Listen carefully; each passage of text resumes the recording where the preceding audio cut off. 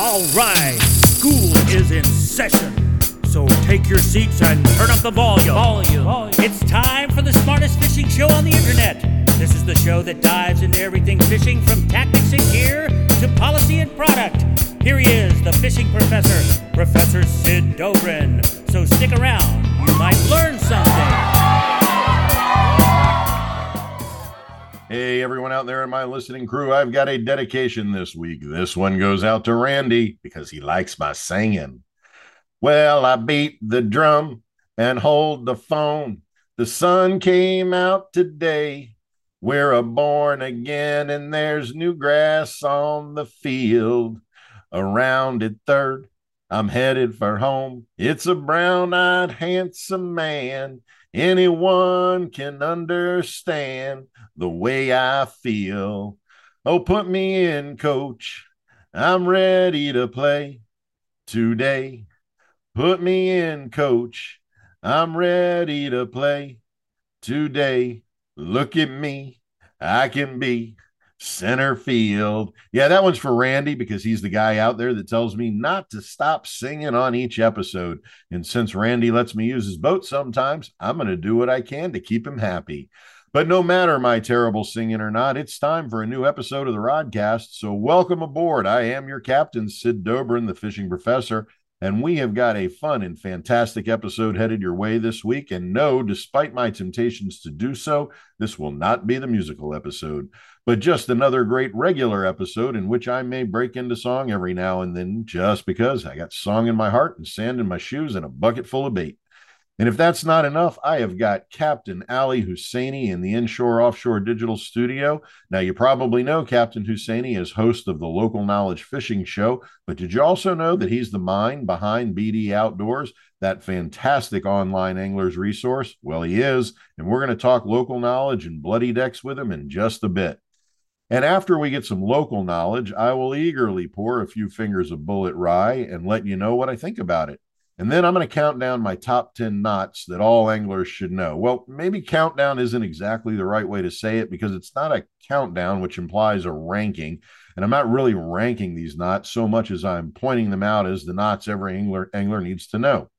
Hey, and speaking of knots, did you know that one of the places that the word knot, that's K-N-O-T, not N-O-T, not, comes from the old English word knotta, C-N-O-T-T-A, that means intertwining of ropes, cords, and so forth. It was also used to suggest a difficult problem, a perplexity, something tangled in thought. Now, using the word knot to indicate the speed of a vessel moving on water dates from the 17th century. In the 1630s, when sailors measured the speed of their ships using a device called a common log.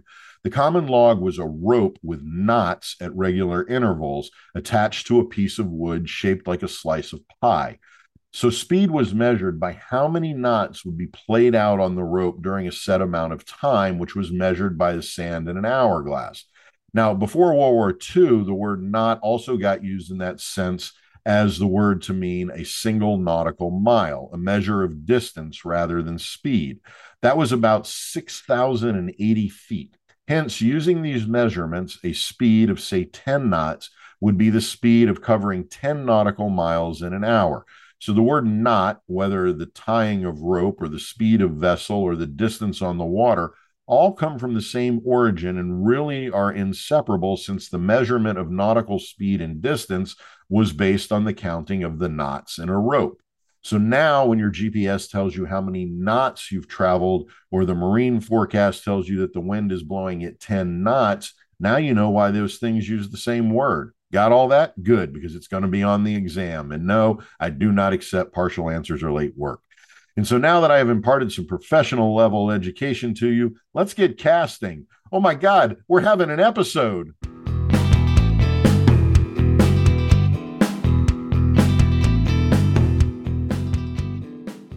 Okay, my listening crew, we have got another great conversation lined up for you this week, because this week I have the pleasure of welcoming to the Rodcast Captain Ali Husseini, host of the Local Knowledge Fishing Show and one of the minds behind BD Outdoors. Now, Captain Husseini, like so many of us, took up fishing as a kid. He grew up in San Diego, mostly learning to fish for small trout from a freshwater stream. But when he got to that first taste of saltwater fishing, man, he was hooked and the passion took over. For a long time, Captain Husseini had his feet down in the tech industry, but the fishing passion was just too strong, and he and his partner, Jason Hayashi, decided to do what so many of us dream about doing and translated their fishing passions into a business. They initiated the world-renowned Bloody Decks Forum, one of the most prolific fishing fora out there, providing daily fishing reports, news, fishing spots, gear tips, recipes, and in-depth articles. Now, Bloody Decks has evolved into BD Outdoors, and Captain Husseini and the BD crew expanded well beyond the BD Outdoors online forum to produce one of the best fishing shows out there, the Local Knowledge Fishing Show, which appeared on the Discovery Channel for a while and is now on Waypoint TV. If I remember correctly, new episodes are Sunday mornings at 7. And also on a really robust YouTube channel. I have to say that I've been a fan of the show for a long time, and I love the premise of the show, which brings together Captain Husseini's SoCal fishing expertise and pairs that up with Florida Keys expert and guide Captain Rush Maltz to give us coast-to-coast insight on all things fishing and to provide, as the show's title says, a bunch of local knowledge. So I am thrilled to have Captain Husseini here today, and I'm looking forward to getting some of that expansive local knowledge in our conversation today. Captain Husseini, I can't thank you enough for being here. Thanks for joining me on the Rodcast. Thanks for having me, Sid. I'm down to talk fishing just about any time. So we usually begin our conversation on the Rodcast with a little background context, and I mentioned this in a kind of cursory way a moment ago, but could you give us the Captain Husseini origin story, the story of how you got introduced to fishing, how you developed that passion, and how you transferred that passion into the career? Yeah, no, that's a pretty easy story to tell. Growing up, my mom had always been a Navy brat, and some of the places they were stationed was in Northern California, which is very close to the Sierra Mountains, Lake Tahoe, Mammoth, that whole area for your East Coast guys. So my mom was actually a great fisherman. My mom loved to trout fish. My grandfather, who was in the Navy, was a crazy fisherman. And then I have a couple of uncles on my mom's side who were all really into it. So when, vacation came or whatever, we went to the mountains and we went fishing. So I chased trout up and down the Sierras for many, many years. And that was the only fishing I knew, honestly, until I got a little bit older. When I grew up, we didn't have a lot of money, so camping was pretty much free. You just took groceries with you and ate there instead. And we just did a lot of that stuff. And I got a little bit older. We put rod racks. My grandpa helped me put a couple rod racks on my bike. And here in San Diego, you wouldn't expect it, but we have a great bass fishery. I mean, we have tons of lakes that hold bass and trout. Every, what do they call them? Aggregate ponds, they put around like concrete plants and all that. Out where I lived, there was a lot of those. So we did a lot of bass fishing, some of it in legal spots, some of it in not so legal spots. We were the original ninja fishermen sneaking into places with the lure of that big fish. And I came home in the back of a police car as a youth a couple of times, got escorted home, but it was all worth it and a lot of fun and just a great way to grow up. That sounds fantastic. I love the idea of being so dedicated that you got to sneak into places to catch fish. That sounds like my childhood a little bit too. So, hey, talk to me a little bit about the evolution of Bloody Decks into BD Outdoors and that transition from a specifically SoCal focus to a much more expansive coverage. And since I've talked with a few of my SoCal fishing buddies, I'd love to hear about that decision to switch from Bloody Decks to BD Outdoors as a name too. Yeah, for sure. So in 2003, my partner and I who were both video game nerds. We were always online playing video games, doing all that stuff. And we were on a few of the West Coast early fishing forums. And both of them were run by guys that were, I don't even know how to say it other than dicks. Like they just any dissenting opinion, anything that was posted on the site, they delete, they ban you, all that kind of stuff. And we realized after having been blocked from those sites that this was before Facebook. People didn't understand how the internet works, and that people are generally dicks online, again, for lack of a better term. And you kind of got to let the loonies run the insane asylum. And so Jason had the programming ability to set up a forum, vBulletin back in the day, and he started Bloody Decks. And it was basically originally all the real hardcore guys from those other forums gravitated towards it. And that was because we would let them say what they wanted to say, including, cussing and all that good stuff that guys do, and do what they want to do. And we realized very early on, if this thing was going to grow and be successful, you had to give those guys a lot of leeway. Now, if you threatened somebody or there was hate speech or whatever, we got rid of that, obviously, out of bounds. But the rest of it was, we like to think that it had sort of the tone of Old School, the movie. We've always loved that movie, kind of loved the attitude, do what you want to do, say what you want to say, as long as you aren't really bothering anybody. And it exploded. Some of those other forums took 10 years to get to like 5,000 members, and shoot, in 3 years, we were doing 30, 40,000 members. And I think now, I haven't looked in a long time, but we got to be up to like 150,000 registered members. It's been a wild ride. Yeah. I mean, it's a fantastic forum. One of the things I lurk a lot on there when I'm looking for information. It's one of the places I go. And I'll have to tell you that one of my favorite threads is that ongoing conversation about the long range Southern California tuna trips. I fished out of H&M Landing a couple of times, and I really wanted to do one of those long range tuna trips. But being able to read what everybody else is posting about that on BD Outdoors has just been fantastic. So I guess I would ask, are those long range tuna trips still worth it? Oh, yeah, for sure. I mean, the thing that's changed with our bluefin fishery that we have now is we're catching 200 and 300 pound tuna 60 miles from the dock. So depending on what you want to catch, like you're not going to catch wahoo near here. You will catch that on a long range boat. You're not going to catch, yellowtail very often over 30 pounds. You will catch that on a long range boat. But there's been a lot of times, in the last 5 years where the long range boats are sitting out there next to us on our skiffs. And that's a California term, on our boats. We're on bigger boats than skiffs, but they're out there right next to us, fishing the same waters we're fishing and catching those big tuna very close to home. Excellent. Something I really want to do. Hey, I want to go back and I want to ask you that shift from Bloody Decks to BD Outdoors. Yep. There was a time in fishing where names like Bloody Decks or, Redfish Mafia, there was all this sort of aggressive, well, frankly, masculinist kind of, we're fishermen and we're bleeding. Was that part of the transition in the thinking, is also now that conservation has become so much a part, and the aura around fishing, that the idea of Bloody Decks doesn't play as well anymore? Or was that a different decision? No, there was an element of that. I mean, there was actually a lot more motivation to it than just the name change. When we were Bloody Decks, we did have plenty of advertisers. Pure Fishing advertised with us, and some of the bigger names in the business.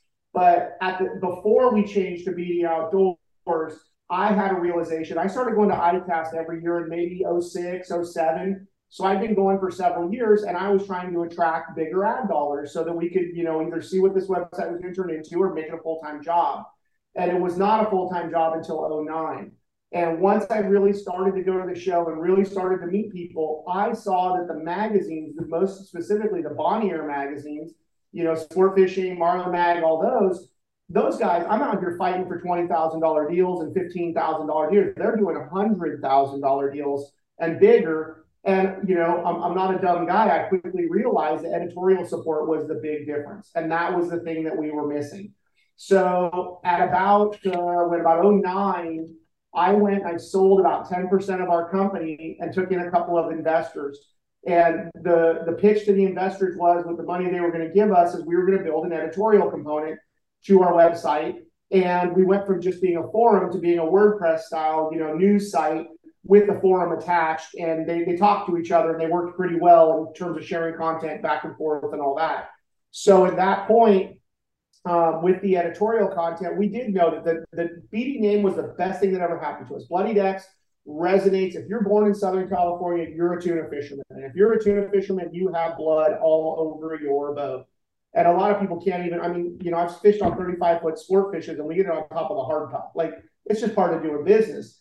And the bad thing about Bloody Decks was, there was definitely some advertisers that were very sensitive to it. The Shimano's, the AFCOs, some of the more conservative companies. And so whether it was Luck or Smarts or whatever, we sort of made a transition at the same time to kind of rebrand. We've always left the forum parts. It's Bloody Decks. It'll always be Bloody Decks. It says Bloody Decks all over it. And to that end, you know, we print and sell thousands of t-shirts every year. We put BD Outdoors on a t-shirt, it doesn't sell. We put Bloody Decks on a t-shirt, it sells like crazy. You can see on the hat I'm wearing, it doesn't say BD Outdoors on it. You know, so we figured out how to play to the appropriate audiences, I think. And the editorial component, putting out high quality editorial, better than magazine content in a lot of cases, just by the virtue of our platform, where we can, instead of having a couple pictures in a magazine article, we have 50 pictures or video or all the others. It all came together at once. I was able to hire away the editor of Marlin Magazine at that time, and he gave us a lot of legitimacy and kind of showed us the print game, and we applied it to our online model, and here we are, 13 years later. So we did something right. Yeah, that's fantastic. I will tell you, a couple of years ago, I was down in Baja with a media group, a bunch of the Bonnier guys, and always reference to, well, Bloody Decks would cover it this way, or where we can take the information from Bloody Decks. It's always been a part of conversation. You know, I write for several of the Bonnier magazines, and I know that within that group, but also within the overall media industry, that Bloody Decks is always a source of good information. Let's see what Bloody Decks says. So thank you. You know, and nowadays, the direct forum traffic is not what it used to be. Facebook groups has taken that from us, and anybody in my seat who tells you it is full of you know what. But the thing that we have is we've got 7 or 8 million pages of catalog content. You can't hardly search a fishing term, technique, boat question, whatever, where we don't come up in the top 5. So all of that legacy content still keeps the forums very active. I mean, in this day and age, with all the Facebook stuff going on, we're still signing up anywhere from 40 to 80 guys a day, new accounts, because we'll let you look at 5 or 6 pages of info for free. And if you want more than that, just give us your info and we're going to send you an email blast or something like that. And you can always opt out of it. But, you know, it's the old give and take of the internet. The first bite's free. After that, you know, you got to pay for your sandwich. Grateful Dead marketing, man. First one's free. Yeah, exactly. First hit's free. It's been working for years. All right, let's shift from BD to local knowledge for a bit. So on the local knowledge website, there's a great quote attributed to you that says, whether it's finding bait structure or the target species, local knowledge is the key to any successful day on the water. Could you explain that a little bit, since it seems to be the working motto for the show, not just an important aphorism? Yeah, I mean, I don't know what an aphorism is. I'll have to look that up later, but don't use big words. There's a whole thread on BD Outdoors about it, so I'm not that smart. Yeah, I mean, one thing that I noticed, so when we started talking about the show, Rush is not a traveling fisherman. He's a blue collar guy who, you know, he runs charters out of Key West. You can't, you know, talk about Key West fishing and the best down there without mentioning him. He's well on his way to be a legend, like some of the mentors ahead of him, like Jose and guys like that. And, you know, when I traveled a lot, especially down in Baja in the early years, because we were broke and couldn't buy plane tickets or whatever, but we could put fuel in a truck and tow a 14-foot boat behind, we always wanted to find the guy. And in every fishery, there is the guy. Everybody knows him. He's respected. He's been doing it a long time. He's connected. You know, and I think in Key West, you could definitely make an argument Rush is the guy. And I think out here, I'm one of those guys on my coast for sure. And that's sort of where that came from. Like, I'll tell you, the hardest part about doing a new TV show was picking a name. I mean, we went to blows on this thing. We had 100 different names going around. And, well, what does this symbolize? And the gist of it is once you pick the name and say it 10 times, it doesn't freaking matter. But I think our name is a lot more significant, you know, in the way that we approach the show, in that everywhere we go, we're trying to fish with that guy and we are trying to locate that guy.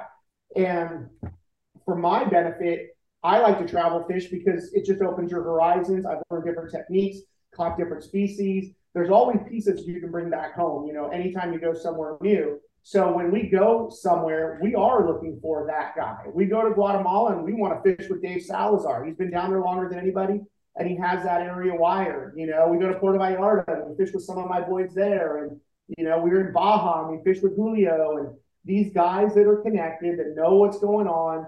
And in a lot of cases for us, it's being able to get stuff done. We're only 5 guys, but we come with a lot of equipment, a lot of moving parts. It never fails, a battery charger or something, unrelated to fishing. And those are the guys that can make that stuff happen. And it's just been what we gravitated towards. And it's been a really good model for us. We try to find new and exciting fisheries beyond our own backyard.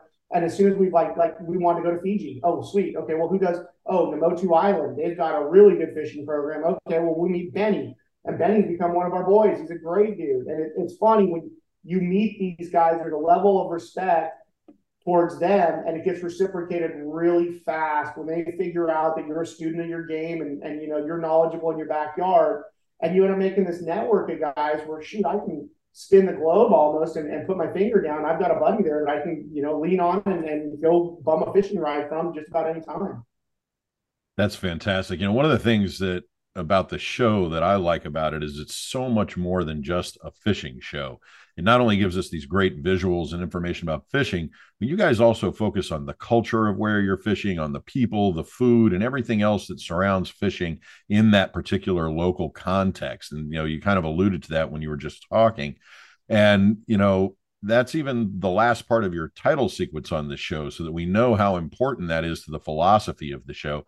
And that to me is just fantastic that you guys made that decision, that we're not only going to show you fishing, but we're going to show you the place of fishing. Just great stuff. Thank you. Yeah. Any idiot can catch a fish. I mean, really, it ain't that hard, right? Anybody can go somewhere, jump on a charter boat, catch a fish. That's not that hard. We want to tell stories. That's the stuff that really intrigues us. A lot of my crew worked with Jose Wahebe for a long, long time. And Jose was a good friend of mine and a mentor, especially to Rush and Mikey, my producer. And Jose was the best. I mean, he did not go somewhere to go fishing. He went somewhere to tell a story. And we knew that we all liked that about what Jose had been doing for a long time. And that was something we really wanted to focus on. When I go fishing now, I mean, I've been fortunate enough to check pretty much everything off my bucket list that I've wanted to catch.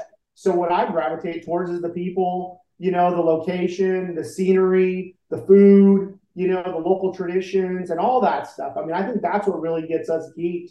We go to Panama, we've caught the bear snappers and we've caught yellowfin tuna and we've done all that. But let's go, see how these people live or how they run their lodge or how this operation comes together. That's just a really exciting thing for me that never gets old. And I know our whole crew really looks forward to it. It's just a great philosophy, not just about the show, but the whole approach to fishing. I mean, to be able to say, I'm taking in the place. Hey, I do want to say, too, that since you mentioned Captain Maltz, that I do want to get him on the show at some point. And that part of the reason I want to do that is that when he was in high school at Key West High School, one of my dearest friends, Captain Judd Wise, or Coach Wise, as he's known at Key West High, was one of Captain Maltz's teachers. So I figure I can get some inside high school dirt on my buddy Captain Wise from his ex-students. So at some point, love to get him on the show as well. I do a lot of fishing down in Key West, so I'll have a lot to talk to with him about that. But speaking of Captain Maltz, and I'll use that as a transition here, there was an episode of Local Knowledge, I think it was about 2 seasons ago, in which Captain Maltz taught us about slow pitch jigging and the key is for muttons. And when he starts to describe the slow pitch jigs, he compares them to traditional irons that are so popular in Southern California fishing. I know that using irons has been a big part of your fishing, so I was wondering if you could talk about irons, strategies for using them in Southern California, and why they transition so nicely into the Keys style slow pitch jigging.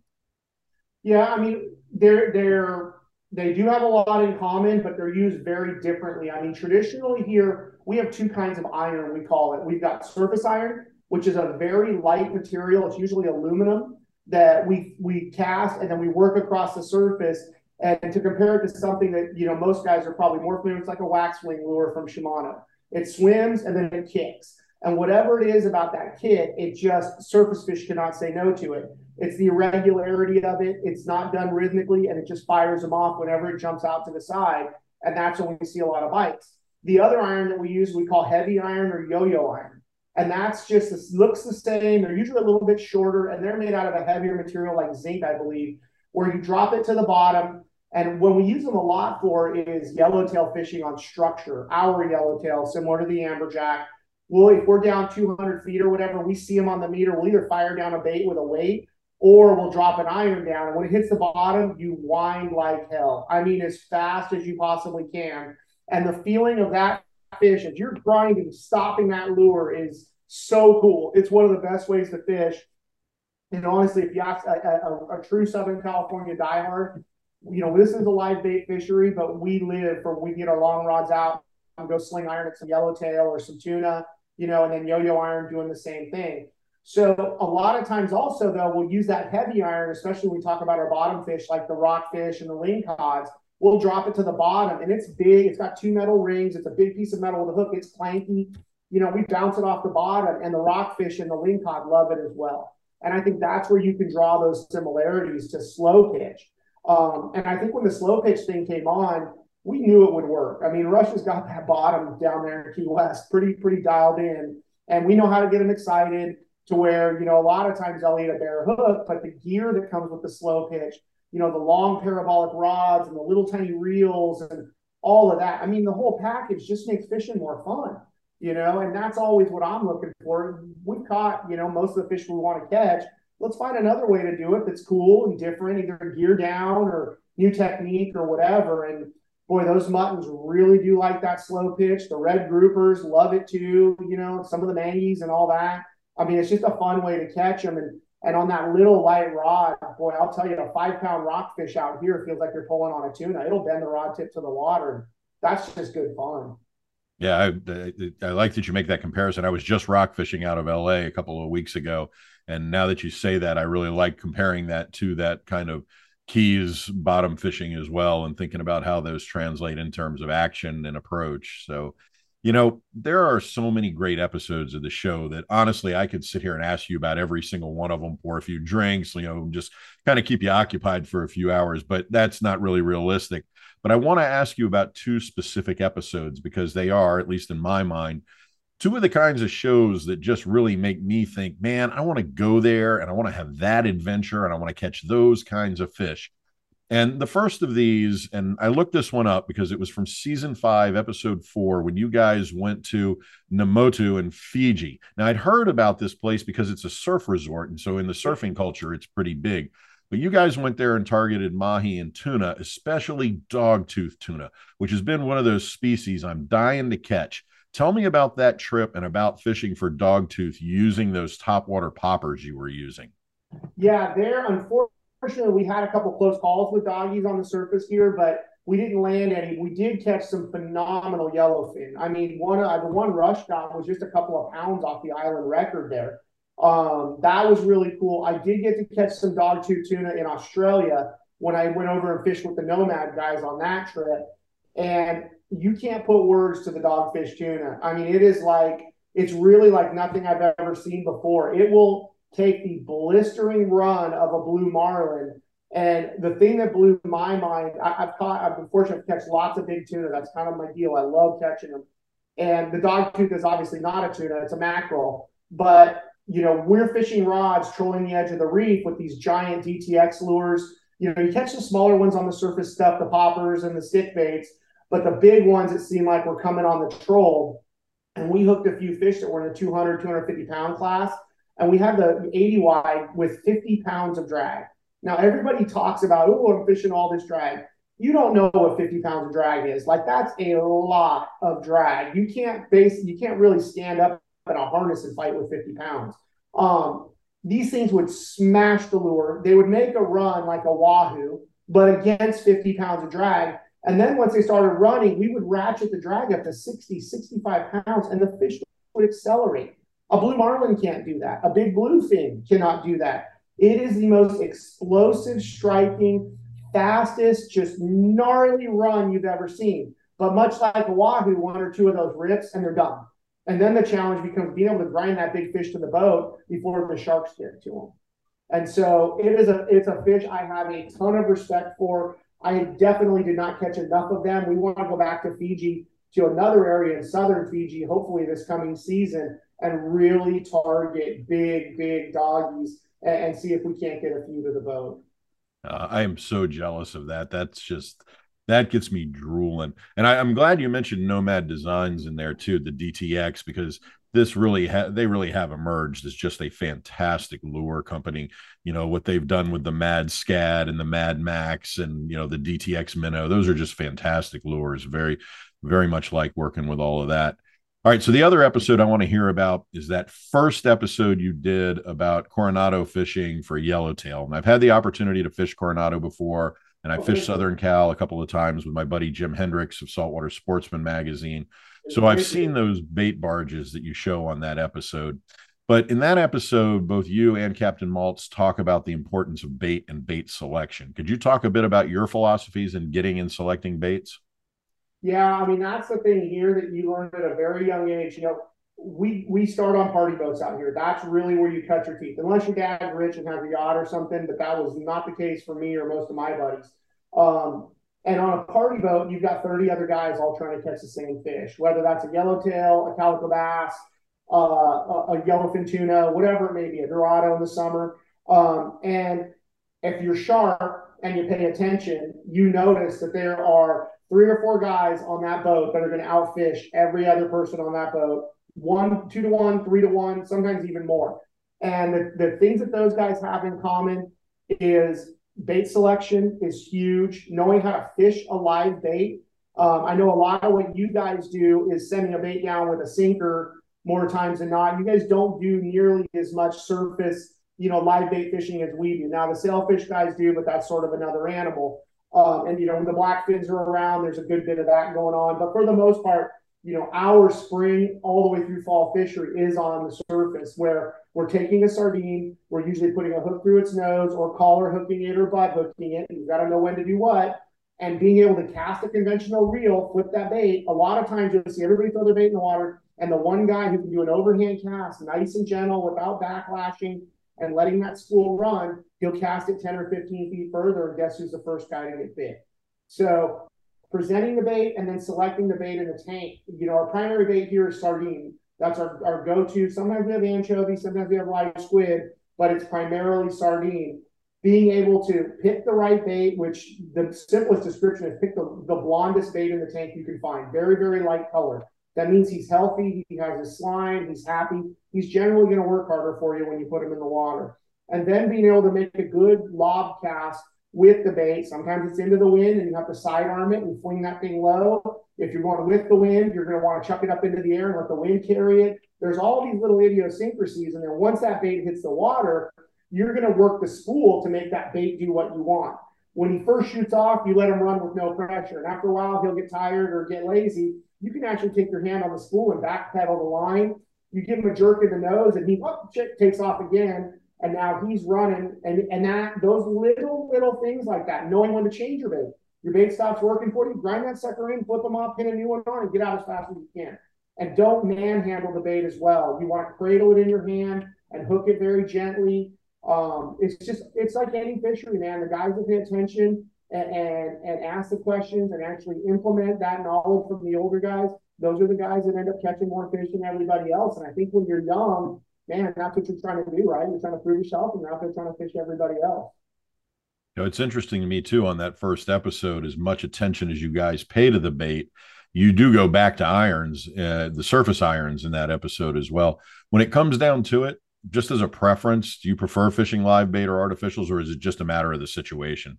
Situational. I mean, if you said, hey, you're going to be locked in purgatory for the rest of your life, there's only one thing you could fish: surface iron on a 9-foot rod, throwing it a yellowtail. The other thing that really, really I love is to fish those leopard groupers down in the Sea of Cortez, where we throw surface iron. I'm not exaggerating. We're literally, I'll throw it into the sand or bounce it off a rock on the shore. And I walk that thing off the beach and 4 feet of water. You have a 16-pound grouper come up and just smash the lure. And then you got to wrestle them out of the rocks. I don't know. Short of what we did on the Great Barrier Reef in Australia, where you're just casting all day with the visual aspect, man, I think that's the best fishing that there is. It's just, it's so awesome. So awesome. Yeah. When I was in Baja on that media trip, we were flying back out, and I was just looking at miles and miles of coastline with nothing built on it. I'm thinking, I just want a surf rod and a shoulder strip bag of tackle and just walk and surf and cast that the whole area. It looks so amazing. And the answer is yes. I mean, those spots are so remote. A lot of those fish don't see a lure but a couple of times a year. It's just crazy. Some days when they're fired up, you'll have clouds of grouper chasing your lure or chasing hooked fish. It's just, and you're in the middle of nowhere and just with your boys. And, you know, we've always done it with a boat. It started with a 14-foot aluminum with a 20 horse outboard, you know, and now we've been fortunate to drag some of these big center consoles down there, and it's heaven. The people, the fishing, the whole deal. I mean, it really speaks to that culture of fishing again. And if you can't find culture in Baja, you're not opening your eyes. There's just a lot down there. Cabo San Lucas has nothing to do with what Baja is like, you know? Yeah, that to me is just one of those I want to go back, places. Hey, you know, speaking of all of your episodes, I do tend to get very jealous and also kind of animated about a lot of what I see you guys doing. But I also like to watch how you're doing it. You know, like you said, I'm trying to learn. I want, you know, local knowledge. I want to know. And I notice a lot about your gear. And I get that a lot of your gear choices are likely inspired by your sponsors. And just let me say, as someone who works in the industry, your sponsor list is freaking impressive, which in and of itself I see as testament to the excellence of what you guys have been doing. But I do see in your offshore episodes, no matter where you are, you guys rely on those beautiful Penn Internationals. And I get that Penn sponsors you, but those internationals are iconic offshore reels. I recently had Ben Joyce of Penn on the Rodcast talking about the internationals. But given what looks like a clear dedication to them, I'd love to hear your thoughts about the Penn Internationals since you use them to their full extent and have caught a lot of fish on them. Do they really hold a place in fishing culture as iconic as I think they are? Yeah, and I mean that's a good question we get all the time. They're like, "Oh, you're only pushing Penn because, well, yeah, no crap, they pay the bills." Like that's not a secret. But the fact of the matter is, Rush and I will be the first ones to tell you we were both Shimano guys for years and years and years, and Shimano took very good care of both of us, and they make great gear. The thing now is nobody makes crappy gear. I mean, everybody is making good gear these days. It's very different than it was 10 or 15 years ago. But we've seen progressions, especially in the big game reels, where it was Penn. I mean, you go back to your grandpa and your grandpa's grandpa, it was Penn, right? And then the Tiagras came on the scene, and they kind of reinvented the game about, 20 years ago or so. The newer Tiagras came out. And then Okuma came out. I mean, a surprise from a company that wasn't noted for having the toughest gear. They brought the Makaira, and that was sort of the next evolution of big game reel. And then, I mean, you aren't lying when you say who's got the most recent design in a big game application, and it's Penn. When the VISs came out, 5 years ago, I think, maybe it's 4 or 5 years ago, they changed the game.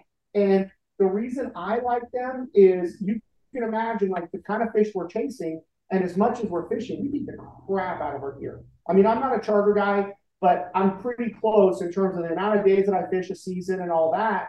And I don't want to think about my gear. I don't like to think about my pickup truck. I want to get in and push the button and go and know that it'll tow my boat. And it's the same thing with the internationals, man. And the Topless, the VISX series, for what we do, there's not a better reel. And we have asked those things. Like I just got one back from Penn, and I was telling the guys, it was one of the original ones I got when they first came out. I think that thing's got 100-something fish, over 100 pounds on it. And finally a bearing gave out. I mean, I don't know what more you could ask for out of a reel than 100-something, 100-plus pound fish. And we pull on those fish. We're pulling 25, 30 pounds of drag, on a rail rod setup. And my maintenance program, not great. I just rinse them off, and sham them at the end of the day. There's guys that take their reels apart at the end of the season and all that. That's not this guy. And Rush is very much the same way. And the fact that we have not been able to destroy those things really gives testament. And it's funny, you'll see the guys on this coast that are sponsored by other brands, and you see their kite gear on the fuel dock, not when the sponsors are around. And guess what the number one, hands down, big game reel for bluefin? It's that Penn 50, the wide or the VISX narrow topless. It's just an awesome tool. Yeah, they are fantastic reels. And, I have certainly fished with the Makairas and I've got Tiagras sitting in my closet here.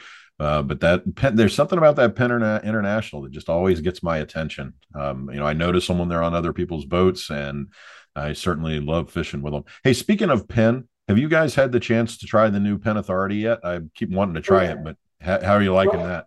Rush was fishing the prototypes for quite a while. They're really nice. We like the Slammer 3s because they were bulletproof. They're a little heavier than some of the comparable offerings, but I'll tell you, they last way longer. And I'll take reliability over sexy or lightweight or whatever. We are super happy with the Slammer 3s and 4s. And now the Authority is just a higher end version. It's got smoother gearing, smoother drags, a couple extra bearings. They've been great. We took those to Panama, caught some nice fish in Panama, some nicer Dorado, stuff like that. We've been fishing them here, popper fishing. As much of a West Coast guy as I am, I will stand up all day long and tell you the best way to work a stick bait for our fishery is still spin gear. The popper, you can really use a conventional rod and get away with it, but I feel like when we're throwing those stick baits or really light stick baits, the spin gear is the way to go. I can't stand fighting a fish on one. I mean, I've had a few, 100-pound tuna. We're throwing at 30, 40 pounders, and a 100-pounder eats me on a 5,500. It's miserable. Don't let anybody tell you otherwise. You just don't have the same leverage. But for making long casts and presenting action on a lure and our 30, 40-pound day in and day out fish, you can't beat the modern spin gear. And I feel like that Authority is right at the top of the heap. Yeah, I'm dying to try one, particularly given the obvious pairing with that new Carnage 3. Just it looks like something I really want to fish with. Hey, speaking of spinning gear, real quick, like I said, I had the opportunity to fish a couple of weeks ago with Jim Hendricks out of LA, and we were fishing stones for rockfish and California sheepshead. And we were using low profile bait caster style reels. And Jim explained to me that those low profile reels are so much more popular in Southern California than spinning gear is. And of course, spinning gear still dominates here in Florida. In fact, I'm doing a piece right now on the low profile reels because we don't see much of them. Have you guys used the Penn's Fathom low profile, that saltwater version of that? We played with those from prototypes as well. And they're awesome. That for me, like if I'm going light tackle or whatever, a lot of times as the season, either in the very early offshore season or as the season wanes, we'll get an influx of 10 to 15 pound tuna, 5 to 15 pound yellowtail, 10 to 15 pound yellowfin. And for me, there's just not a more fun setup. And I want to catch those fish on lures too. I mean, as great as our live bait situation is, it's just fun to catch fish on top water. And that 300 and 400 fathom low profile is just the right tool for the job. And fortunately, the one thing I'll say about Penn that I've seen with, being on the BD side of things, we dance with all the girls in terms of tackle, is Penn's willingness to listen to us. There's a line of West Coast Series rods that Penn made just for us, just for the way we fish. And we had meetings with Penn and we brought them all of our favorite actions and all our favorite rods and all that. Now with the 400 level one, that's a straight West Coast product. And that was traditionally handled by Abu, but Abu only goes up to like a 40 size or whatever. Now Penn is making some bigger sizes and stuff that's 100% geared towards saltwater. And then they've worked with local fishing pros here like Jimmy Decker and Matt Florentino and Ben Florentino and some of these guys that are in that calico bass scene. And they've built some legit, inshore rods the way we like them. We like a longer butt, a trigger stick, an 8-foot rod, various actions depending on the size of the lure that we're using. And now, we don't want for anything. And in the early days when we signed with Penn 5 years ago or 6 years ago, the rod selection just wasn't there. They had all the basics, but they didn't have all that specialty stuff that, as an experienced angler, you really want. And we have shown them what we use, and they've answered the call. I can't say enough good things about Pure Fishing and how well they treated us and how they listened to us. It's just been a great relationship. Yeah, I think one of the things I've noticed, speaking of, Bloody Decks being that fantastic online forum, is that the Penn online presence, that they pay attention to what people are posting on their stuff as well, and they respond to it. So it's good to hear that from your perspective, they respond to what customers want as well. 100%.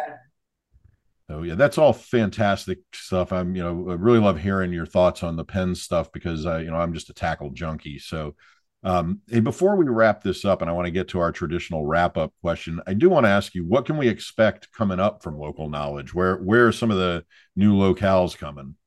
We really only book our shows out. I mean, sometimes we do further, but 3 or 4 months out, typically, we kind of lay back and wait for a cool invite or a hot spot to pop up or whatever. I think one of the things you're going to see from us, though, in the coming season, our new season will start like April 1st. We've been releasing an episode a month as opposed to one a week or one every other week.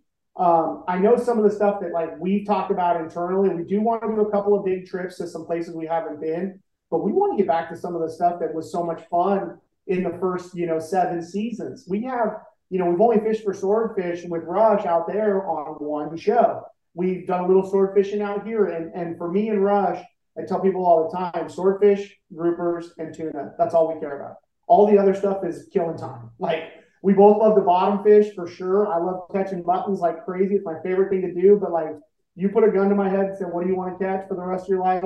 Swordfish, groupers, and tuna. They just get us wound up. And we just did some phenomenal Baja grouper fishing, which we did in season 1. We went back and saw that again. And nobody was more excited than us to do that. So I think you're going to see, a couple of surprises. But then, man, get back to the roots. We need to go yellowtail fishing again. We need to do some of this other stuff that we just like to do. And there's nothing to prove now or anything like that. We just want to go back and do the stuff that we enjoy and share it with our audience. Oh, that's great. I can't wait to see new episodes. Like I said, I just love the show. All right. So as our traditional wrap-up question, and you've kind of undermined it already early on, so I'm going to throw it out there anyway. But given those fantastic places and the numbers of species that you've caught, what's your grail fish? What's that one fish that's still actually on your bucket list that's out there calling your name? That's a really good question because we do get asked that a lot. I like skillfish. So like prior to that, it was a West Coast swordfish. Now with some of the science has unlocked that fishery. I've done it, we can do it pretty regularly. It's just a matter of putting in the time and knowing what you're doing. There is a fish out here that's thought of as bycatch when you're sword fishing that I've sort of made it my goal to target this year, and that's the Opa. Guys catch Opas by mistake, and that's cool. I have not taken anything away from you. But when we go fishing, every trip we go sword fishing, we have what's called the Oprah rod. And we set the Oprah rod at a different depth than we set our swordfish gear. We just use an old sword bait, a similar rig, kind of a more compact rig as we would use for swords. And I think when I get that Opa, I can die. I mean, I may just die on the spot. Like, we've caught everything from bonefish to swordfish that swims in our local waters.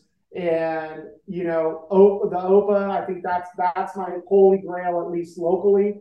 And I want that lap picture with the giant Napoleon wrasse. I caught some small ones in Australia. I want that monster lap dance, both arms cradling it. And I would really like to get a very large dog into the boat. But, I don't think anything's as special as catching that fish that's probably the most elusive in your own water. So Opa is going to be my final answer. That is a fantastic answer. Nobody has said Opa before. I always thought, and just my ignorance here, I thought Opa were primarily fed on jellyfish. No, sir. Molas do. Which Molas, yeah, okay. Very often confused with. And we catch those sometimes on a sardine, and you swear you got a 300-pound tuna until you see that big gray turd roll up next to the boat, and you got to cut them loose. But no, honestly, if you said, where would you go to target an Opa? Aside from what I know the commercial guys do, I don't know there's anywhere you go do it. I know we have them here, and it's funny because we started doing this last year, specifically targeting them at a depth with a bait and a specific rig. And when I was rolling out for my first sword trip a month and a half ago, I texted a buddy of mine who is a Scripps researcher, and he is the leading authority on Opa. And I said, hey, dude, what depth should I be setting this bait at? Because I was thinking 600 feet from what I knew. And I get a text message. It's just an image, and it's all the tagging data on Opa on the West Coast and what depths they like to hang at during different periods of the day. I'm like, well, yeah, if you don't have an answer for me, that's cool. Like, I mean, it was just, well, here's the keys to the city. Now you go put the pieces together. Challenge accepted. That gets me fired up. I will catch one. I was sure I was going to catch one this year. The season's getting a little late, but I think we're going to get back out there on Thursday and try for swords. And where the swords are, the Opa generally are. And there has been there used to not be any way to reliably catch them.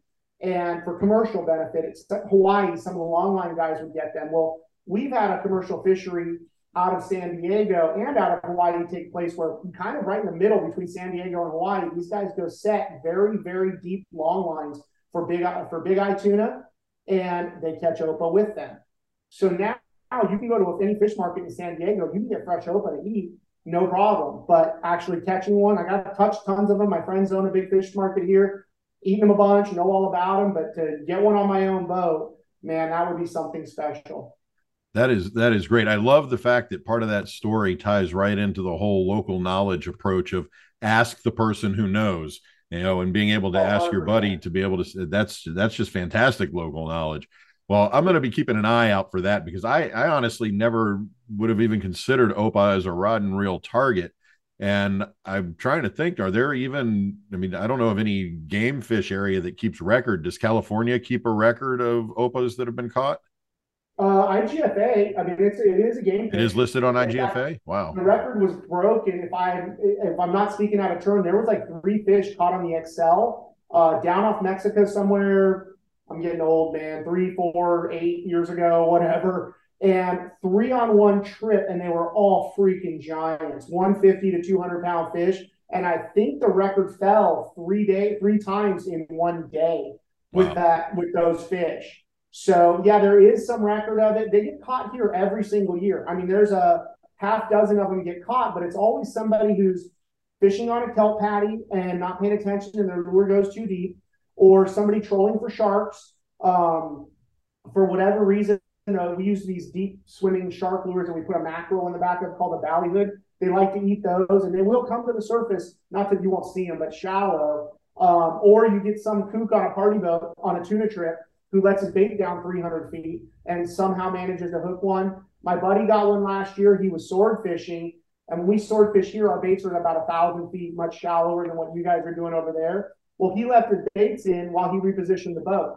So he was dragging those baits, and they ballooned up with the current from the boat moving, hooked an OPA, and said as soon as he shut the boat down, he was bit. And then he wound it in. He caught a nice 120-something pound OPA. So they're here. It's just there's not a lot of guys targeting them. And I like I said, I will get it done. There's not a doubt in my mind that if I don't get it done this year, it'll be next year for sure. And I don't know. I think I'll fall over. You can probably write me off at that point. There's nothing left.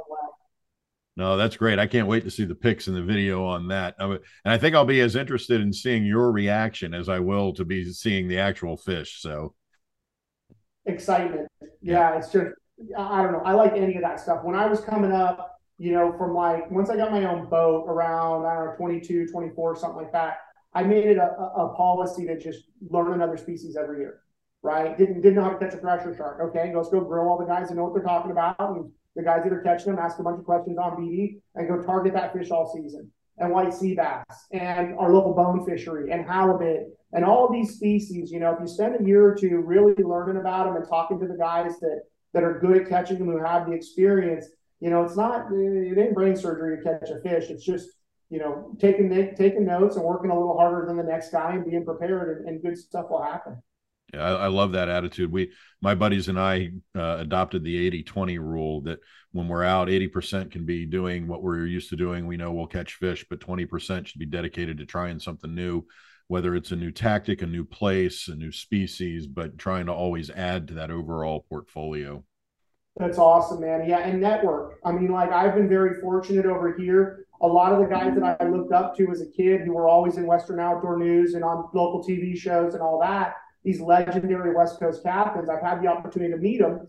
And to a man, if you're asking the right questions and you're paying attention to the answers and you're coming back showing them that you did it and it worked or whatever, they're an open book. These guys they've been professional captains from the time they were 25 years old, and now most of them are in their 60s and even 70s. And now they're my mentors and my good friends, where I wanted to learn a new spot, a new fishery, whatever. I dial those guys up, and it's better than Google, better than Wikipedia. You're talking about hands-on experience. And again, local knowledge, finding the guy that's done it, the guy that knows how to do it, and learning from them. That's really cut the learning curve for so much of this fishery. And, I hope that I'm able to contribute some of that stuff to the newer kids. This whole bluefin thing started off with skipping a yummy flyer underneath a kite, which is something that we did down in Puerto Vallarta to catch yellowfin. It was very familiar to me. And, once I came up here, I showed everybody, what's the secret? Let's all go catch some fish. It's good for the business. It's good for the sport. it's good for everybody. And that's what I'm most stoked about with this, cycle that we're in on the West Coast is we're making new fishermen. We're making lifetime anglers, and we're getting people excited about fishing, wanting to keep that info to yourself so you catch more fish, or you're the baddest guy on the block. I don't think that's the right attitude. Share that info, get everybody stoked. Fishing's a dying sport, and it gets harder to enjoy every year thanks to regulations and overfishing and commercial and all that. I think especially when you're in a position like you and I both are, where you have an audience, you really have to go out of your way to embrace new guys and get these guys successful. I mean, it's great to be on the water all day, but when you're a new angler, it's about catching fish. And if you can help steer guys in that direction, I think that's the right thing to do. I completely concur. And that is a great drop the mic moment to wrap this up on. Captain Husseini, this has been fantastic. What you guys are doing with Local Knowledge is just remarkable. It's a wonderful show. And the BD Outdoors Forum is a great resource and great community. I recommend everybody check it out and start following threads that they're interested in. Cap, I cannot thank you enough for taking the time to talk with me today. Thanks so much for being on the Rodcast. Thanks, Sid. It was a pleasure, man. It's great talking with you. And thank you for all the kind words on the show. We are super proud of the show, and it's nice to know that, guys out there appreciate it.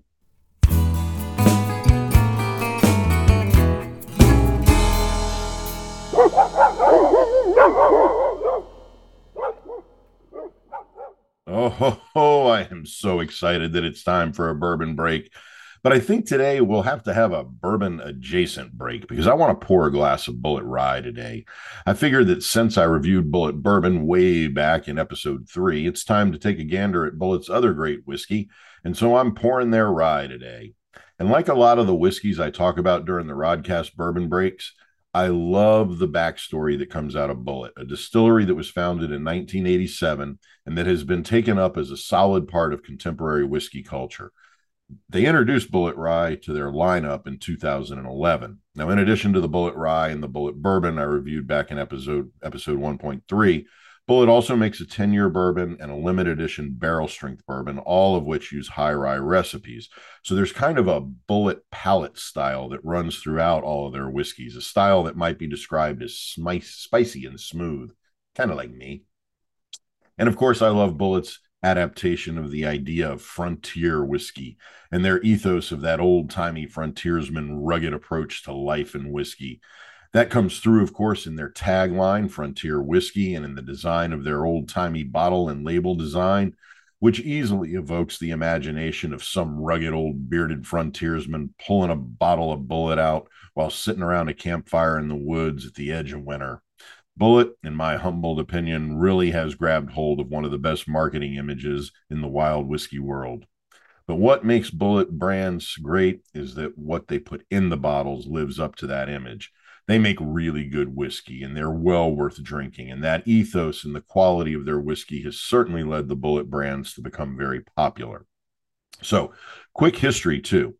The Bulleit name goes back to sometime around 1805 when Augustus Bulleit immigrated from France to New Orleans with his family, and then around 1830 moved to Louisville, Kentucky, and opened a few taverns and started making his own whiskeys for his taverns, and then ended up selling them to other taverns in Louisville and New Orleans.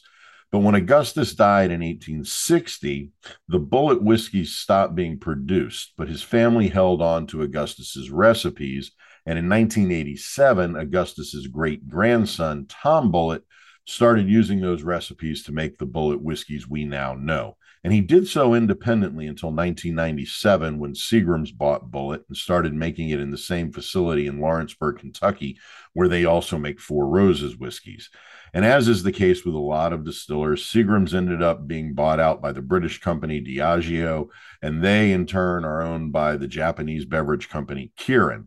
But in 2017, Kirin decided to give Bulleit its own distillery in Shelby County, Kentucky, where they now turn out 1.8 million gallons of whiskey every year. So that's a bit about Bulleit's history, but I want to tell a quick story about Bulleit from before they had really become popular as they are now. So you see, a while back, maybe 15 years ago, after a business dinner, I found myself at a hotel bar in Boston, a place that admittedly I don't often go. Boston, not hotel bars, those I go to. And as I was deciding what to drink for the evening, I noticed the bottle of Bulleit Rye on the barkeep's shelf, so I ordered a double neat. Now, when I ordered it, a couple sitting down the bar from me asked what it was I was drinking, and I told them Bullet Rye. They had never heard of it. So I, being the loudmouth know-it-all that I am, told them a bit about Bullet and about Bullet Rye, and then I bought them each a single neat to try. Of course, the bartender got in on the conversation, and soon two other guys had joined our discussion about Bullet Rye and whiskeys in general, and they each ordered one. My generosity only goes but so far at the bar, too. Once you walk up and I've already done my buy-in, forget it. You're not buying into the buy-in. And the six of us spent the rest of that night drinking Bullet Rye and having a big old time. And I kept in touch with two of the guys from that group for a couple of years, and we shared whiskey and fishing stories from time to time via email. So that's my Bullet Rye story, and my thanks to the folks at Bullet for providing the catalyst for a great evening and an opportunity to make new friends on the wild Boston frontier. So with that in mind, let me turn some attention to the Bullet Rye itself. Now, Bullet Rye is a 90 proof whiskey that carries a mash bill of 95% rye and 5% malted barley. There's no corn here, so you know the flavor is going to be rich and spicy. And if you look at that green label on the Bullet Rye bottle, the name appears as Bullet, the number 95, and Rye, reading Bullet 95 Rye. The 95 acknowledging the rye count in the whiskey. Though given the label design and font, it can just as well be assumed to refer to 1895 in line with the rest of the bullet bottle aesthetic. But it doesn't, so don't go telling folks that I said that it does. Now, as to the eye of the rye, gold is the word that comes to mind first, with some tints of honey and a light hue of orange. Maybe the word amber works here too, but the Bullet Rye leans more toward the yellow sunshine of noon than a darker amber. The nose is an homage to all that rye in the mash bill. It's rich, it's spicy. There's allspice and anise, cinnamon, and a hint of vanilla that announces the sweetness of the rye. There's also a bit of the oak from the aging barrels here too, but only a slight hint. The palate is full of that same rich spiciness, and there's some citrus here too. The sweetness comes out a bit more in the palate than the nose suggests. There's brown sugar and a little caramel with a heavier, darker sweetness, like almost a molasses blended in there.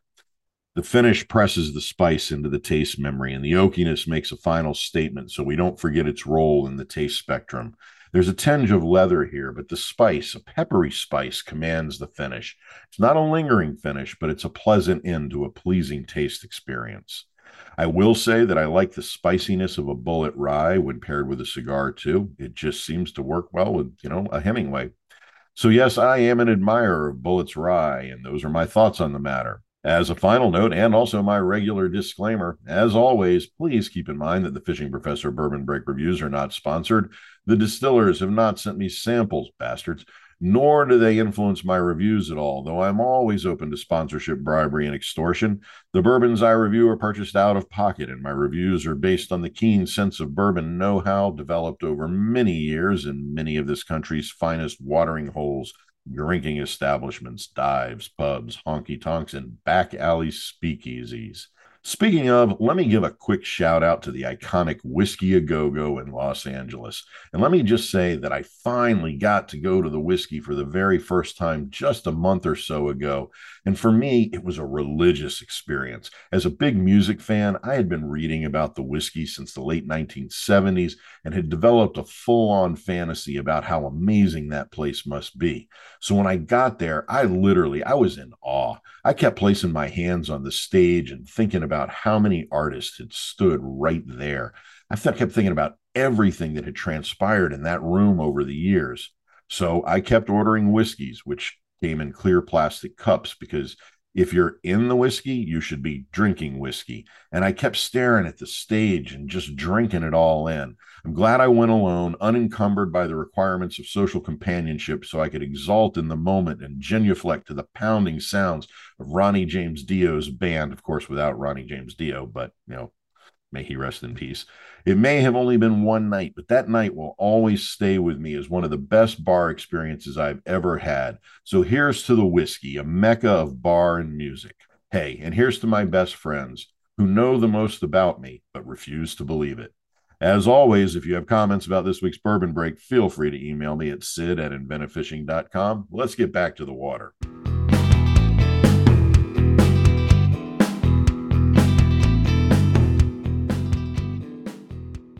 All right, it is time for this week's top 10.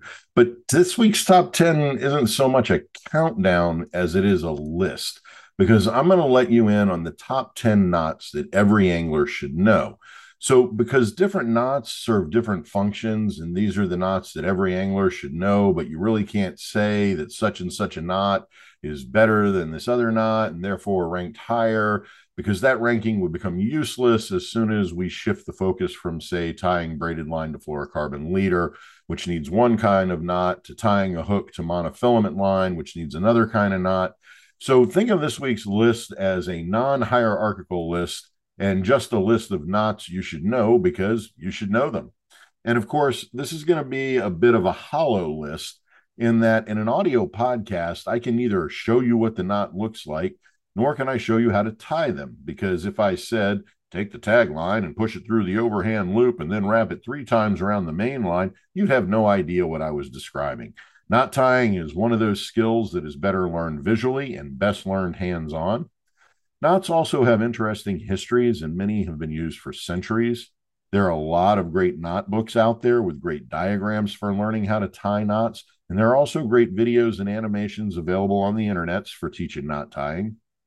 I am a firm believer in learning knot tying, since so much of your fishing confidence comes from your being confident in the knots you tie. And one of my fishing mentors taught me that it's also best to tie your rigs the night before you go fishing, because when you're on the water, your focus is on everything else, and you might rush the tying and end up with a less than ideal knot. He says this is particularly true when you're tournament fishing and have the added anxiety and excitement of the tournament, that your knot may not exactly be right and it might lead to a lost fish. So he always says tie your knots the night before.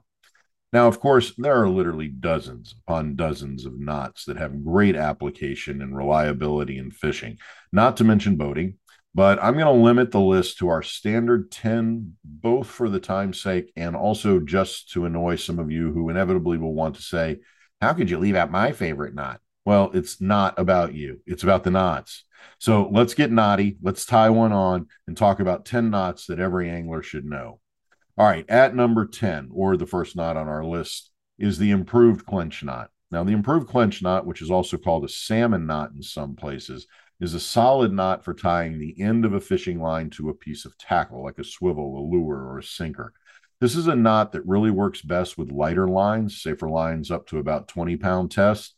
So it's popular among light tackle anglers. It's an easy knot to tie, and it has good strength. What gives it its strength is that when the line of the knot is pulled, the line tightens down on itself, strengthening the security of the knot. It's also reliable when used with mono, fluoro, or braid. So it's a good multi-line kind of knot. Also, just as a point of distinction between the improved clench knot and the clench knot, the improved clench knot is a clench knot that before pulling the knot tight, you run the tag end of the line back through the main loop of the knot before tightening, adding one more locking segment of the knot. Like I said, this would be easier to show, but in an audio podcast, that's what you're getting. Okay, the second knot we all need to know is the Palomar knot, which has the reputation of being one of the strongest knots applied in fishing scenarios. It is often referred to as a near 100% knot because it doesn't create weak or breaking points in the line. It's a very basic knot, and tying it only requires 3 steps, so it's easy in learning and reliability and strength, and it makes it really useful knot for anglers, particularly anglers new to knot tying.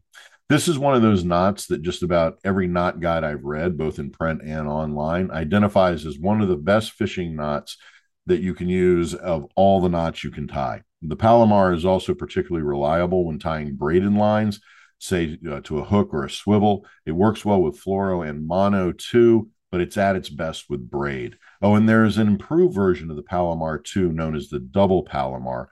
The difference between the two is that with the double Palomar is that instead of making just one overhand knot with the double line, you will make the overhand knot twice, adding an extra step to the tying process. Now, from what I've read, adding this second step will increase the strength of the knot by 15% over the standard Palomar knot. So think about tying double Palomars rather than just Palomars. All right, next up is the Turl knot. This is a knot that gets its name from British Major William Greer Turl, who made the knot popular in the 1800s. But Turl himself made clear that he didn't invent the knot, just that he made it popular by using it so much. It's a fairly simple knot to tie, and it's primarily used for tying the end of a line or a tippet to a fly. You can use it too to tie the end of a line to a lure, a swivel, or whatever, but it's most popular in fly fishing. In its original design, the turtle knot was a variation on the simple slip knot that was looped over a fly. It used one loop. However, the advent of monofilament lines and fluorocarbon lines, which slide more easily, required tires to modify the turtle knot and add a second loop. The two loops are then secured using an overhand knot. This is known as the double turtle knot. Both the turtle and the double turtle are reliable knots for fixing lines to hook eyes. Okay, next up is the blood knot, one of those knots that has so many applications and is just as reliable as it gets. And I know a lot of you are wondering about the name of this knot, and there's a really interesting and gruesome history there. You see, the blood knot goes back to the days when sail power ruled the water. And there was a version of what we call the blood knot that was tied at the ends of whips and cat o' nine tails, designed to draw blood when a sailor, or yes, a slave, was whipped for discipline. The knot was tied to the end of these whips in order to do more damage and to draw blood. In sailing and in angling, though, the knot has earned its reputation as a knot for tying two lines together. And what makes it so useful is that it works well when tying two lines of different sizes or different materials together. It became a favorite among fly anglers because you can tie together lengths of line in decreasing size to create a tapering line. I rely on the blood knot for tying leader to my main line, and to be honest about it, I think that may be the knot for tying leader to line that I almost use exclusively, but that depends again on what the leader material and what the line material are. Next, let's give some attention to the double surgeon's loop, which is a simple to tie knot that is used to create a loop at the end of the line. It's regularly used to create a loop-to-loop connection between lines. Basically, the double surgeon's knot is a double overhand knot. It's called a double surgeon's knot because it uses a double strand of line to be tied. Because it doubles the line, it's also a bulkier knot. This is a knot that retains almost all of the line's strength. Think of it as just tying a really reliable knot at the end of a line. Okay, next up at number 5, no matter whether you're counting down with me or simply counting the number of knots, it's the Snell knot. The Snell knot is a kind of a hitch knot, or a knot that's used to secure a line to an object or another line. Hitch knots are classified based on their ability to be tightened or released, their resistance to slipping, and also their strength. The Snell knot, though, is specifically designed for securing a line to the shank of a hook rather than just to the eye of the hook. Yes, the line may pass through the eye of the hook, but the grip on the hook is primarily from the line wrapping and gripping the hook shaft. In fact, the Snell knot was developed for use with eyeless hooks when hook materials like bone or shell weren't easily fashioned with an eye. One of the benefits of tying a Snell knot on your hook is that because the line grabs the shaft, the knot provides an even straight line pull to a hooked fish. Thus, it's a great line for connecting leader directly to the hook. The Snell knot is referred to as a near 100% knot because very little of the line's strength is lost in the knot. Next up is the uni knot, which, no, my British friends, is not the knot that attends university. It is a knot that is used for tying the end of a line to a reel spool for joining main lines to leaders or backing, and for attaching line to rigging eyes on lures, hooks, swivels, and so on. That is, it really is a multi-use knot that has many applications in fishing. Quick bit of history about the uni knot is that it was first really recognized in the 1944 publication of Ashley Book of Knots, but it was listed not as a uni knot, but as the gallows knot, because a lot of people saw it as just a variation on the multiple overhand noose, but it really isn't per se. In some books, though, it's identified as the Duncan loop, because in the 1960s, Norman Duncan developed it as a knot specifically for fishing. But what really made the uni knot so ubiquitous was that in his classic book, Baits, Rigs, and Tackle, Vic Dunaway really made the knot popular. And as a side note, if you do not have a copy of Dunaway's Baits, Rigs, and Tackle, you need to get a copy. It is, with no exaggeration, the best instructional fishing book ever written. I've got multiple copies, including a very early edition that my grandfather gave me and told me to learn everything in the book. Anyway, the uni knot is a really universal knot, hence uni knot, that can be deployed in countless ways for fishing applications. All right, next up is the Bimini twist, which is a knot that's primarily used in offshore fishing scenarios to create double line leaders. The Bimini twist makes a loop at the end of the line. The loop is secured at the top with a long barrel of coiled line. One of the things that made the Bimini twist so popular among big game anglers is that because the Bimini twist wraps the line around itself, it actually increases the strength of the line in the knot beyond the strength of the line itself. Think of it like this. If you've got a line that say is 50-pound test line and you double that line, the two lines together are stronger than just a single strand of that line. This is the same logic in physics, by the way, that makes braided lines stronger than monofilament line. The Bimini twist is a rare knot in that, unlike most other knots, which can reduce the overall line strength in the knot, the Bimini twist actually strengthens the knot above the line weight class. The wrap line of the Bimini twist also helps reduce chafing or abrasions to the line. Traditionally, anglers used as a rule of thumb that a Bimini twist is at its strongest using 20 to 30 twists in monofilament or 60 or more for braid. But in February of 2007, Sport Fishing Magazine published an article saying that you actually want fewer twists to gain more strength, and that with braid, you really only need 12 twists. However, in refutation of that claim, several anglers showed that using only 12 twists in a Bimini twist for braid, that line would slip and then break. Nonetheless, the Bimini twist stands as one of the strongest knots out there, hence its popularity among big game anglers. Okay, at number 2, or number 9, depending on your directionality in this non-hierarchical list, let's go with the Rapala knot. The Rapala knot is a non-slip loop knot that is usually used for connecting the line or leader directly to the lure or hook. Because it relies on a looping structure, the Rapala knot has a reputation for allowing the lure to swim more freely than with a knot that locks down on the rigging eye.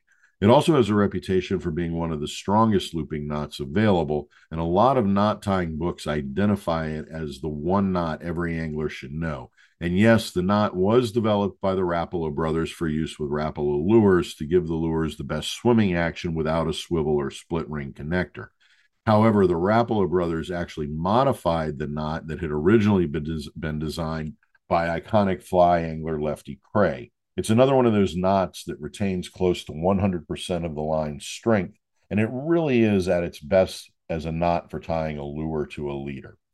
Okay, or actually, I think you would be tying the leader to the lure now that I think about that. Okay, so that's 9 of my top 10, and I think every angler should know all 9 of those. But before I get to the final knot, the number 1 knot, let's get a quick recap of the other 9. At 10, the improved clench knot, then the Palomar knot, the turtle knot. Keep wanting to say turtle. It's not turtle, it's turtle. Blood knot, double surgeon's loop, Snell knot, uni knot, Bimini twist, Rapala knot.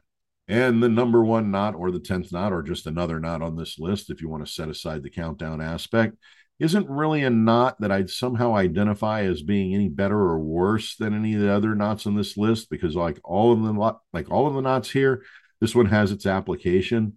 So to be honest about it, the reason that I put this knot in position 1, or the last knot I'll talk about today, is because this was the first knot my dad taught me how to tie. So it's a knot I use a lot, though it has its drawbacks in some applications as well. It is a very reliable knot. I'm talking about the figure 8 knot. A figure 8 knot is what is known as a stopper knot. That is, it's a knot that prevents a line from slipping.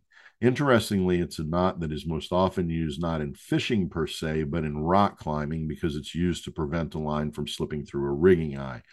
It is not as strong as many other fishing knots, retaining only 75 to 80% of the line's strength, so many anglers double the line of the figure 8 in order to increase the knot's overall strength. What makes it useful in angling is that it can be tied in 2 versions: the simple figure 8 knot and the looped figure 8 knot that leaves one of the loops of the figure 8 open for tying to a rigging eye on a hook or swivel or other hardware. It's particularly useful for tying small hooks to smaller test monofilament because it prevents the line from slipping. I use it for tying homemade sabiki rigs or for tying pinfish rigs where I want a lot of small hooks and a line on a leader. It's very useful for that. So that is the list of top 10 knots that I think all anglers should know how to tie. But hey, one other interesting knots to think about is the double fisherman's knot, which is also known as the impossible knot because it's one of the most difficult knots to tie. But here's the interesting thing about it. Because it's so hard to tie and it's rarely used in fishing, instead it's more likely to be used in boating and by kayakers and canoeists. And as to a knot tying hint to learn to tie knots, I really recommend that you get 2 lengths of nylon, polyester, or HMPE rope of about 2 or 3 feet each, and get one in one color and one in another color. Look for ropes for about 1/8 inch in diameter. Paracord works well here too, and use these ropes to practice tying. Having the 2 colors will let you see how the knots use the 2 lines for joining knots. The smaller diameters are easier to work with than thick diameters, and they'll be good practice for tying fishing line. I will admit that I have several strands of paracord and a strand of orange and a strand of blue nylon in my top desk drawer and that I use to practice tying. And they've probably been in those drawers for the last 20 plus years. It's just a good way to get better at knot tying. And when I'm sitting at the desk reading, a lot of times I'll just pull out a strand of line from the desk drawer and practice a knot. Okay, that ties up this week's top 10 list. As usual, if you want to let me know your thoughts about this week's top 10, if you have differing opinions about the knots I've discussed or whatever, just send me an email at sid@inventivefishing.com. And as always, if you'd like a fishing professor's top 10 about a particular fishing related thing, send me an email and I'll see about adding it to my list for future top 10s. That's it for the top 10 week for this week. Let's get back to the Rodcast.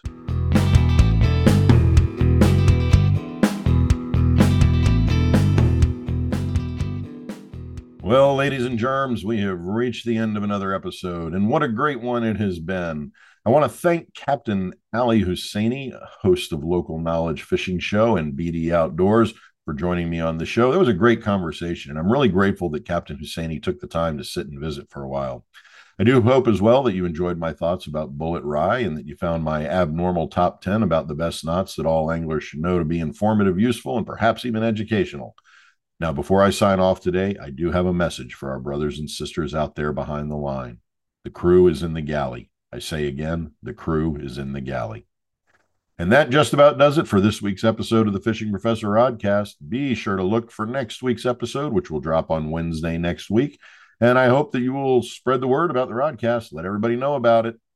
And of course, if you have a comment or question about anything on this week's show or have recommendations for future top 10s, Bourbon Breaks interviews, or information about specific fishing related issues, please feel free to email me at sid@inventivefishing.com or leave a reply in any of the comment sections for any of the podcast platforms you use to listen to the Rodcast.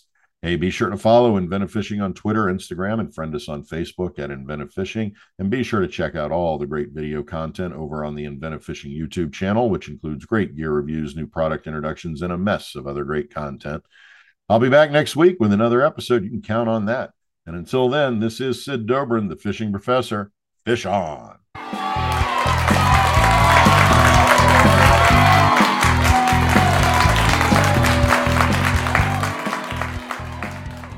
The Fishing Professor Show is copyrighted by Inventive Fishing, LLC.